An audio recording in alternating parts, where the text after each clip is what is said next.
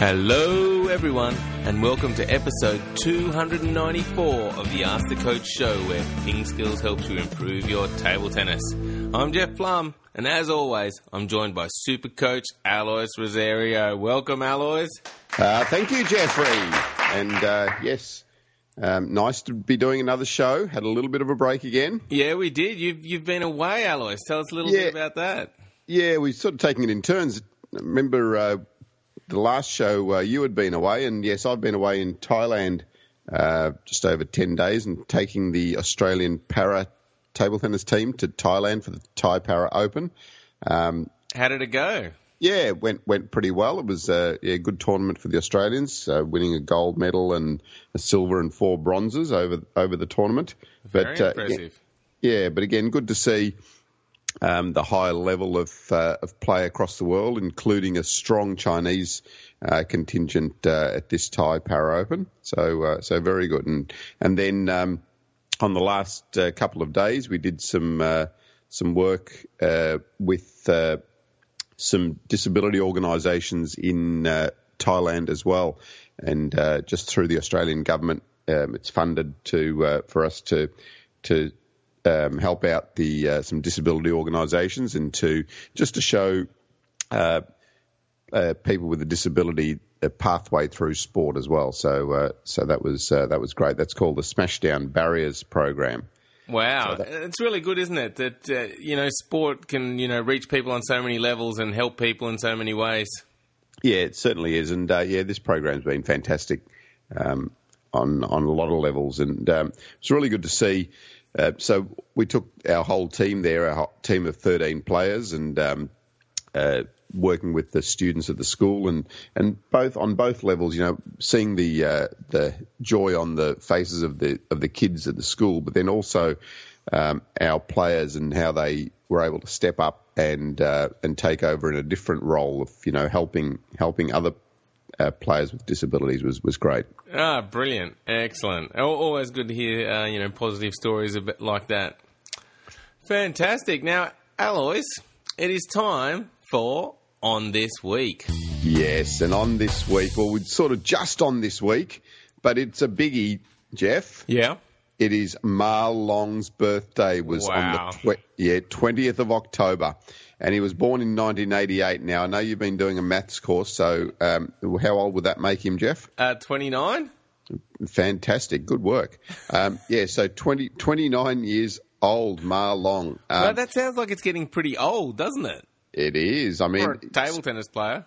Yeah, so thinking about next Olympics, he's going to be 31, 32 or so. 32. How old will he be, Jeff? That's a good question. When's the Olympics? Yeah, exactly. In 3 years' time. Okay. But it depends on what time of the year. But yes, it'll be earlier than this. So he'll be 31 at the time of the Olympics. But turning 32, that is getting on. Can he hold on that long? What can we say about his playing record? I suppose starting with the Olympics, well, certainly the highlight was his singles gold in Rio, but also he has won 2 teams gold medals at the in London and in Rio. So 3 Olympic gold medals. Of course, won the World Championships singles. So that was his famous event where he jumped on the table when he won the singles as well. Yeah. So he's really done everything in the sport. He won a World Teams Cup. He's won the World Singles Cup. He's won Asian Games singles. He's won Asian Championships. He's basically done everything. So wonderful to see. He's a real legend of our time. Is he the greatest of all time? That will be debated in the next couple of years. But certainly a great player of our time. Yeah, I mean, just the list of medals, it just goes on and on and on. It's incredible. What a player. So, yeah, happy birthday, Ma Long, for last week. Yes, indeed. Very good. Now, Alois, that moves us on quickly to the joke of the week. Hopefully very quickly, Jeff. Yeah. Yeah, well, my dog, Alois, used to chase people on a bike a lot. And it got really bad, so finally I had to take his bike away. I'll process that one. Yeah. Yeah. All right. I guess someone's laughing somewhere, though. Yeah, a lot of people are laughing. Yeah. It's funny. Yeah. Anyway, let's move on to the tip and drill of the week, Alois. Yes. Well, the tip of the week this week is relating to the World Cup that we've just had, and that is to watch as much world-class table tennis as you can. So it's really important that you're getting good images of world-class players. It's something that we've emphasised a lot at Ping Skills, but it is one of the things that will help you to improve your game. I think one of the reasons now that China is so good is because kids, as they're growing up, are seeing a high level of player next door to them all the time. If they're training in a club, they're seeing really good level table tennis, good technique being displayed right next door. So having those images live is fantastic, but the next best thing is to watch top world-class players on video. Yeah, and these days it's so easy, isn't it? I mean, like when I was growing up, Alois, table tennis wasn't hugely popular in Australia, so it wasn't easy to get. I know it sounds strange, but, TV, or there was no TV, or just DVDs or videos back then of the top class players was hard to come by. But now you just go to the internet and you can see so much, great matches. Yeah, exactly. And I think that's really right, Jeff. And I mean, just thinking about your situation, Jeff. I mean, Jeff grew up in Canberra in Australia, where table tennis was really not very popular at all. And to be able to come out of that situation, Jeff's probably a bit of an exception to the rule because Jeff was in a situation where he didn't really have any high-class players around him to see. And, as he said, he didn't have any access to world-class table tennis, really. So I suppose what Jeff did was he moved himself into a different situation. But, yeah, certainly nowadays you just don't need to do that. Just the amount of great table tennis that's available to us, including the World Cup, which was just last week. So through ITTV on the ITTF website, it's really easy now to just get on there and be able to watch these things. And, some of it's streamed live, some of it's on TV, depending on where you are. So utilise that, guys, as much as you possibly can and get those good images into your head of what table tennis should look like. Absolutely. So for the drill of the week then, Alois, what do we want our ping skillers to do? Yeah, so what I'd like you to do, and this is just one aspect of watching matches, what I'd like you to do this week is to watch a match of some high-class table tennis players. Maybe pick something from the World Cup that was just held and pick a serve that you like from one of the players, and then on the table, just try to copy the action of the serve. Now, I promise that you won't get it perfectly right. I promise that it won't look exactly the same as the world-class player. But you will start to get the feel of what that serve needs to look like. So let's do that this week and see how you get on. Yeah, all right. Sounds good. Okay, Alois, now you did mention this. It's time for the tournament wrap, and we've just had the Men's World Cup. Yes, the Men's World Cup just held last week, and it was over the period of when Ma Long's birthday was, from the 20th to the 22nd of October. Maybe he celebrated too much. Maybe he did, because Ma Long incredibly went down to Timo Boll in the semi-final. So I mean, we do have high expectations of this man, but a loss to Timo Boll was not one that I would have seen coming. No, well, I think it's been years since he's lost to anyone except the Chinese player. Yeah, indeed. And it wasn't by much in the end, by the way. He lost 12-10 in the 7th game. So Boll, fantastic to be able to just triumph at this stage of his career, and beat a guy like Ma Long. And just going onto Timo Boll, his previous match against Lin Gaoyuan from China, Timo Boll also won 4-3, 13-11 in the 7th, but in that match was down 10-5 in the 7th against Lin Gaoyuan. Well, you don't often come back from 10-5. Yes, but against Lin Gaoyuan, I'm sure he might have had a thought in the back of his head, because we all know famously that Lin Gaoyuan lost to Zhu Xin from 10-4 in the 7th game. So Lin Gaoyuan has got a lot of thinking to do over the next few months, and perhaps that's got to haunt you, doesn't it? You're playing some of the best players in the world. You've got like a swag of match points. You can't win it in the World Championships, and then suddenly you come to the World Cup, another huge tournament, have all these match points, and again you can't get over the line. Every time he gets to 10 now, he's going to start to panic. Oh, imagine his night after losing to Timo Boll from 10-5 up in the 7th. Do you think he would have slept at all? No. He would have been just tossing and turning all night, thinking, how could I have won that point? And if you watch the match, you can just see him at 10-5. He took a timeout at about 10-7 perhaps as well, so yep. he was definitely thinking about it, and you could just see in his face that he was stressing. At 10-8 up, Boll was almost favourite,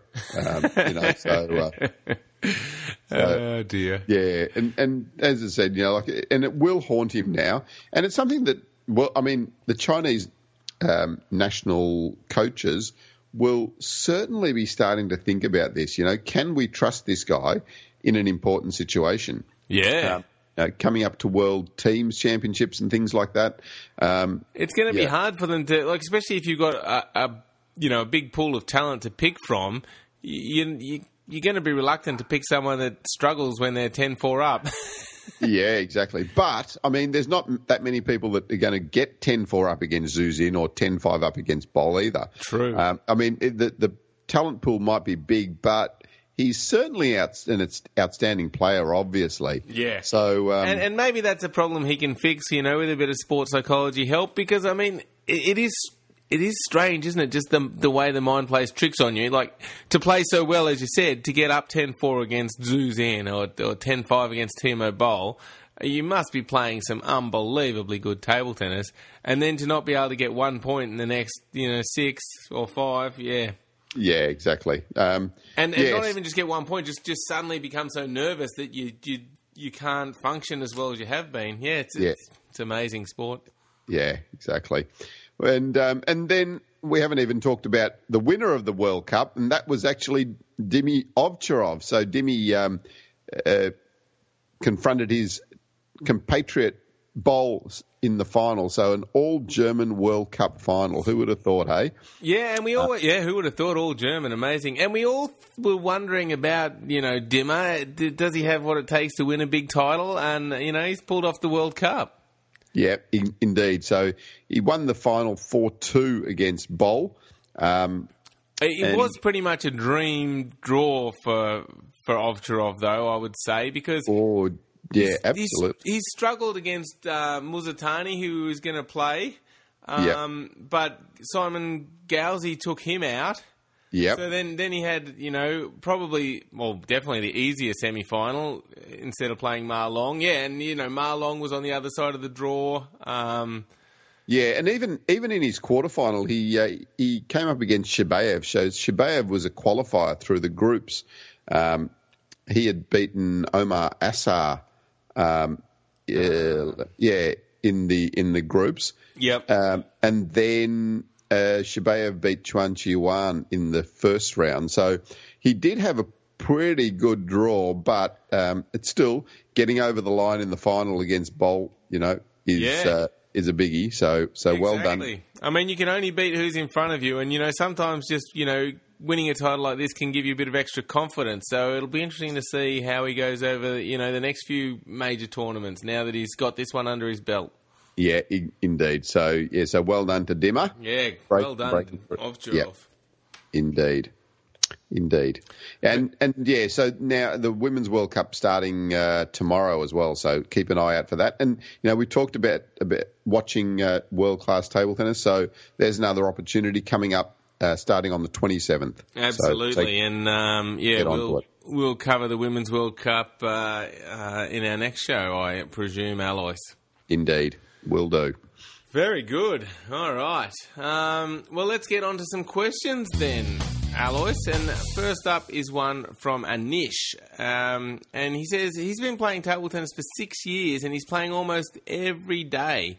But he's struggling with the backhand counter-hit timing. He says everything's fine with the block and the backhand topspin, but often it happens between the rally that the ball suddenly goes inside the net or out of the table when I'm playing a backhand counter-hit. So can you just suggest something for him so that he can hit all the counter-hit balls at the maximum height with a slightly closed angle to adjust to all types of balls? So, yeah, he basically just wants a few tips, Alois, on the backhand counter-hit. Yeah, so when you start to talk about timing, Anish, one thing that you need to think about is even just listening to the ball. By listening to the ball, you'll start to pick up the rhythm, and you'll notice that when you are hitting the ball well, it will be a very consistent sound. So even between your topspin and your counter hit and your smashing, there will be a fairly consistent pace between the ball bouncing on the table and your contact. So if you can start to tune in to that timing or the sound, you'll start to improve your consistency a bit with that counter hit. The next thing is to then think about just the subtle changes in the spin and trajectory of the ball. So how do we get the best out of that? And that is to make sure that we're watching the ball really well. We talked about this a bit in the last show, but watching the ball is just absolutely paramount. If you're not watching the ball well, really carefully, really closely, you'll start to make subtle mistakes in watching reading the amount of spin, and perhaps the speed and height of the ball. So by watching the ball and listening to the ball, you're going to start to improve that consistency greatly, Anish.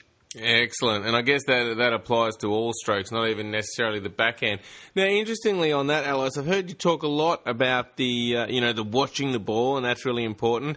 And but yeah, the listening is also very helpful. Yeah, indeed. Yeah. So just getting all those senses working, Jeff. Absolutely. Yeah. All right. So hopefully that helps you out. Anish, give that a go and let us know.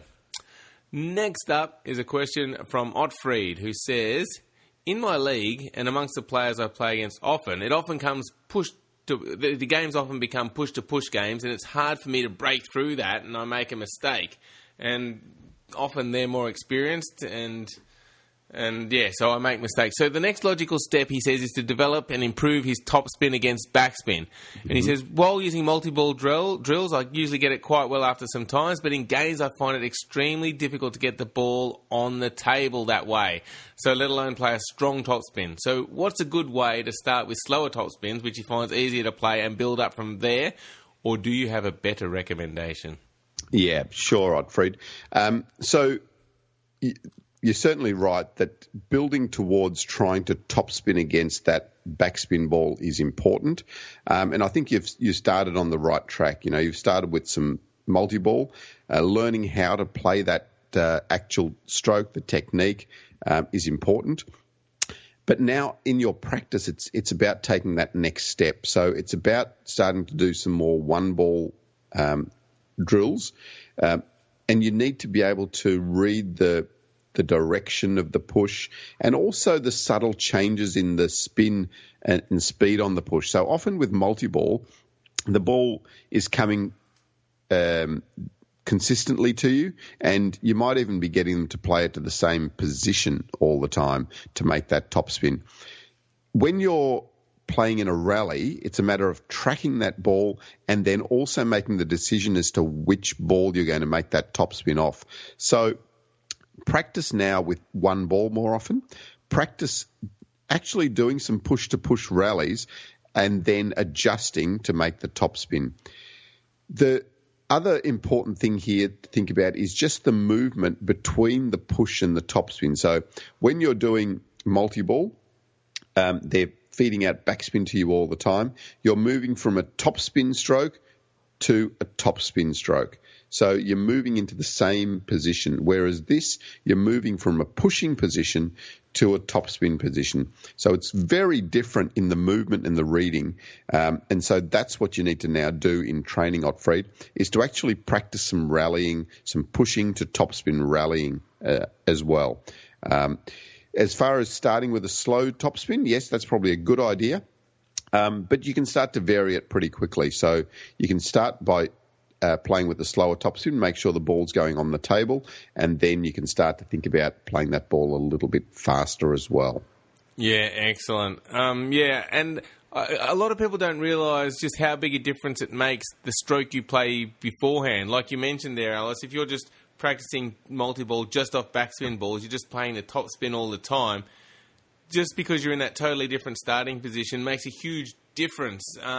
So when you do a push and then try and topspin, it seems almost like a new stroke in some ways. And I don't think people realise how different that is. So that's why it is so important to practice the push and then the topspin once you've got the topspin under control. Yeah, that's right. We've talked a lot in the last few months about the progressions during your training as well. Yep. So if you are doing multi-ball, perhaps just do that for a minute or so until it feels good, and then quickly move into some pushing and topspin. Yeah. Or just or the multi-ball could feed out one push, and you could push one of the balls back first and then topspin.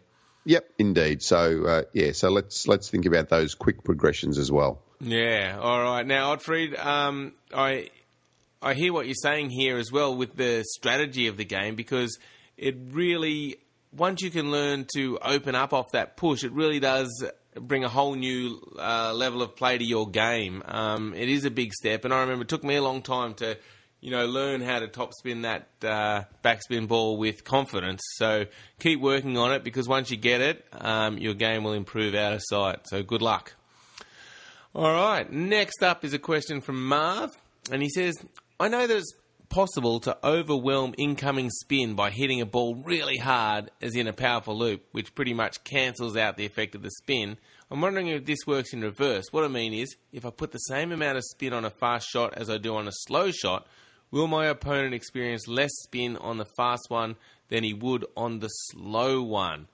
Well, that's a confusing question. Alice, can you explain what he's asking and talk a little bit about that? Yeah, sure. So what Marv's saying is here, basically, if he is putting the same amount of rotation on the ball, but one ball is moving slower and one ball is moving faster. Mm-hmm. So if he's hitting the slower ball, the effect of the spin will actually feel like it's more. It'll bounce up off your opponent's bat further. If the ball is moving faster, it's going to go in and out of your opponent's bat faster and come back out straighter, whereas the slower ball, the topspin is actually going to kick up off your bat. So it's just the relative amount of spin and speed on the ball that you can change. So the more spin, less speed, the ball will kick up off your opponent's bat and will therefore feel like it has more effect. Whereas when there's more speed and less spin, then the ball will come out of the bat faster and it'll feel like there's less topspin on the ball. Yeah, and I guess that kind of makes sense. And I also kind of think, Alois, that if someone takes a really big swing at the ball and it comes towards me slowly, it normally means they've brushed the ball very finely, so that's why it's actually got less forward momentum and more of that speed's gone into making the ball spin. So just generally, if the ball's coming slower and they've had a really big swing, Yeah, so say someone plays a shot and they use the same speed of the stroke, and one comes through faster and one comes through slower. Normally the one that's slower is going to have more spin because more of that momentum's gone into creating the ball spinning. That's right, exactly. Yep. So yeah, it is something good to be able to experiment with as well for yourself, Marv, and just try to get those different contacts. And it's a really effective strategy to be able to change that up, because playing the same topspin all the time, no matter how good it is, your opponent will get used to that a little bit quicker than if you're changing the spin and speed often. Yeah, absolutely. And I like what you said about, experimenting with things. Like table tennis is a game of spin. So, get out there and try putting a lot of spin on a slow shot, and then try putting less spin on a fast shot, and just, try all sorts of different combinations. The more you experiment, the better you're going to understand what's happening, and, the more variations you're going to have to confuse your opponent. Awesome. Great question, Marv. All right, next up is one from Jesper, who says, what would be the difference in a practice routine if I move faster over a shorter distance, like Jeff is doing, compared to move a little slower over a greater distance, like the Swedish routine Falkenberg? Are they equally important in the daily training routine? And moving over a greater distance is, of course, harder, so maybe I should just focus on this. And he said, furthermore, if I want to maintain stamina in a table tennis match, do I need to practice table tennis stuff, or can I just go out for a run or hop on the cross trainer? So quite a few questions there, Alois. Yes, yeah. So firstly, thinking about slow and fast footwork, Jesper, you need both, but if anything, the more important one is the faster movements over a shorter distance. They're the ones that you utilise much more in table tennis. So table tennis is about, the distance that you move generally in a rally is pretty small, but you need to do it as fast as you possibly can. So as you said, that's what Jeff's doing when he shows you footwork, or if you watch Jeff playing, you'll see the explosive movement over a very short distance. But that's the important movement. Watch Ma Long. He doesn't necessarily move a great distance most of the time. If you watch a rally, he might move, less than 30 centimetres at a time, but the movement is really strong and really fast. That's the one that I'd like you to practice more once you get the basic idea of the footwork movement, because that's the one that's going to be much more relevant in a match situation. But initially, I think it's good to practice that slower, longer movement, just because it's easier for you to learn, and it's easier to get the actual movement of that you're requiring. That jumping movement over a bigger distance is just a little bit easier to understand and to feel initially. Okay, good. And then. And what about stamina? Do you just need to practice table tennis stuff, or is going for a run or hopping on the cross trainer good? Again, let's do both. It's good to be able to develop your stamina or your aerobic capacity by going out for a run, and often the Swedes used to talk about doing a 5K run as something reasonably similar in time to a table tennis match. So just building up that aerobic capacity will help, and it'll help more insofar as when you're playing a long tournament as well. So, often a tournament will last a whole day, and you might be there from 9 a.m. till 9 p.m. So just building up that aerobic capacity and stamina over a longer time can help. And that's something that you won't necessarily get by just your training. But the training and doing footwork over a period of time will also help you to develop that stamina or aerobic ability. Awesome. All right. Well, Alois, that wraps up show 294. Welcome back. It's great to have you back. And Thanks, everyone, for the questions. Great questions. As always, you can submit questions at pingskills.com. Just use the Ask the Coach section, and we take the best questions from there and discuss them on this show. So thank you, everyone, for listening, and thank you, Alois. Thank you, Jeffrey, and have a great couple of days, guys, with your training. And don't forget, get out there, watch some good table tennis, watch the replays of the Men's World Cup, watch the upcoming Women's World Cup, and get some good images into your head. Brilliant. And we should be back a bit more regularly, hopefully, now that you and I are not travelling in the next few weeks. So, so watch out for some more shows coming up as well. All right, thanks, everyone, and see you shortly. Bye.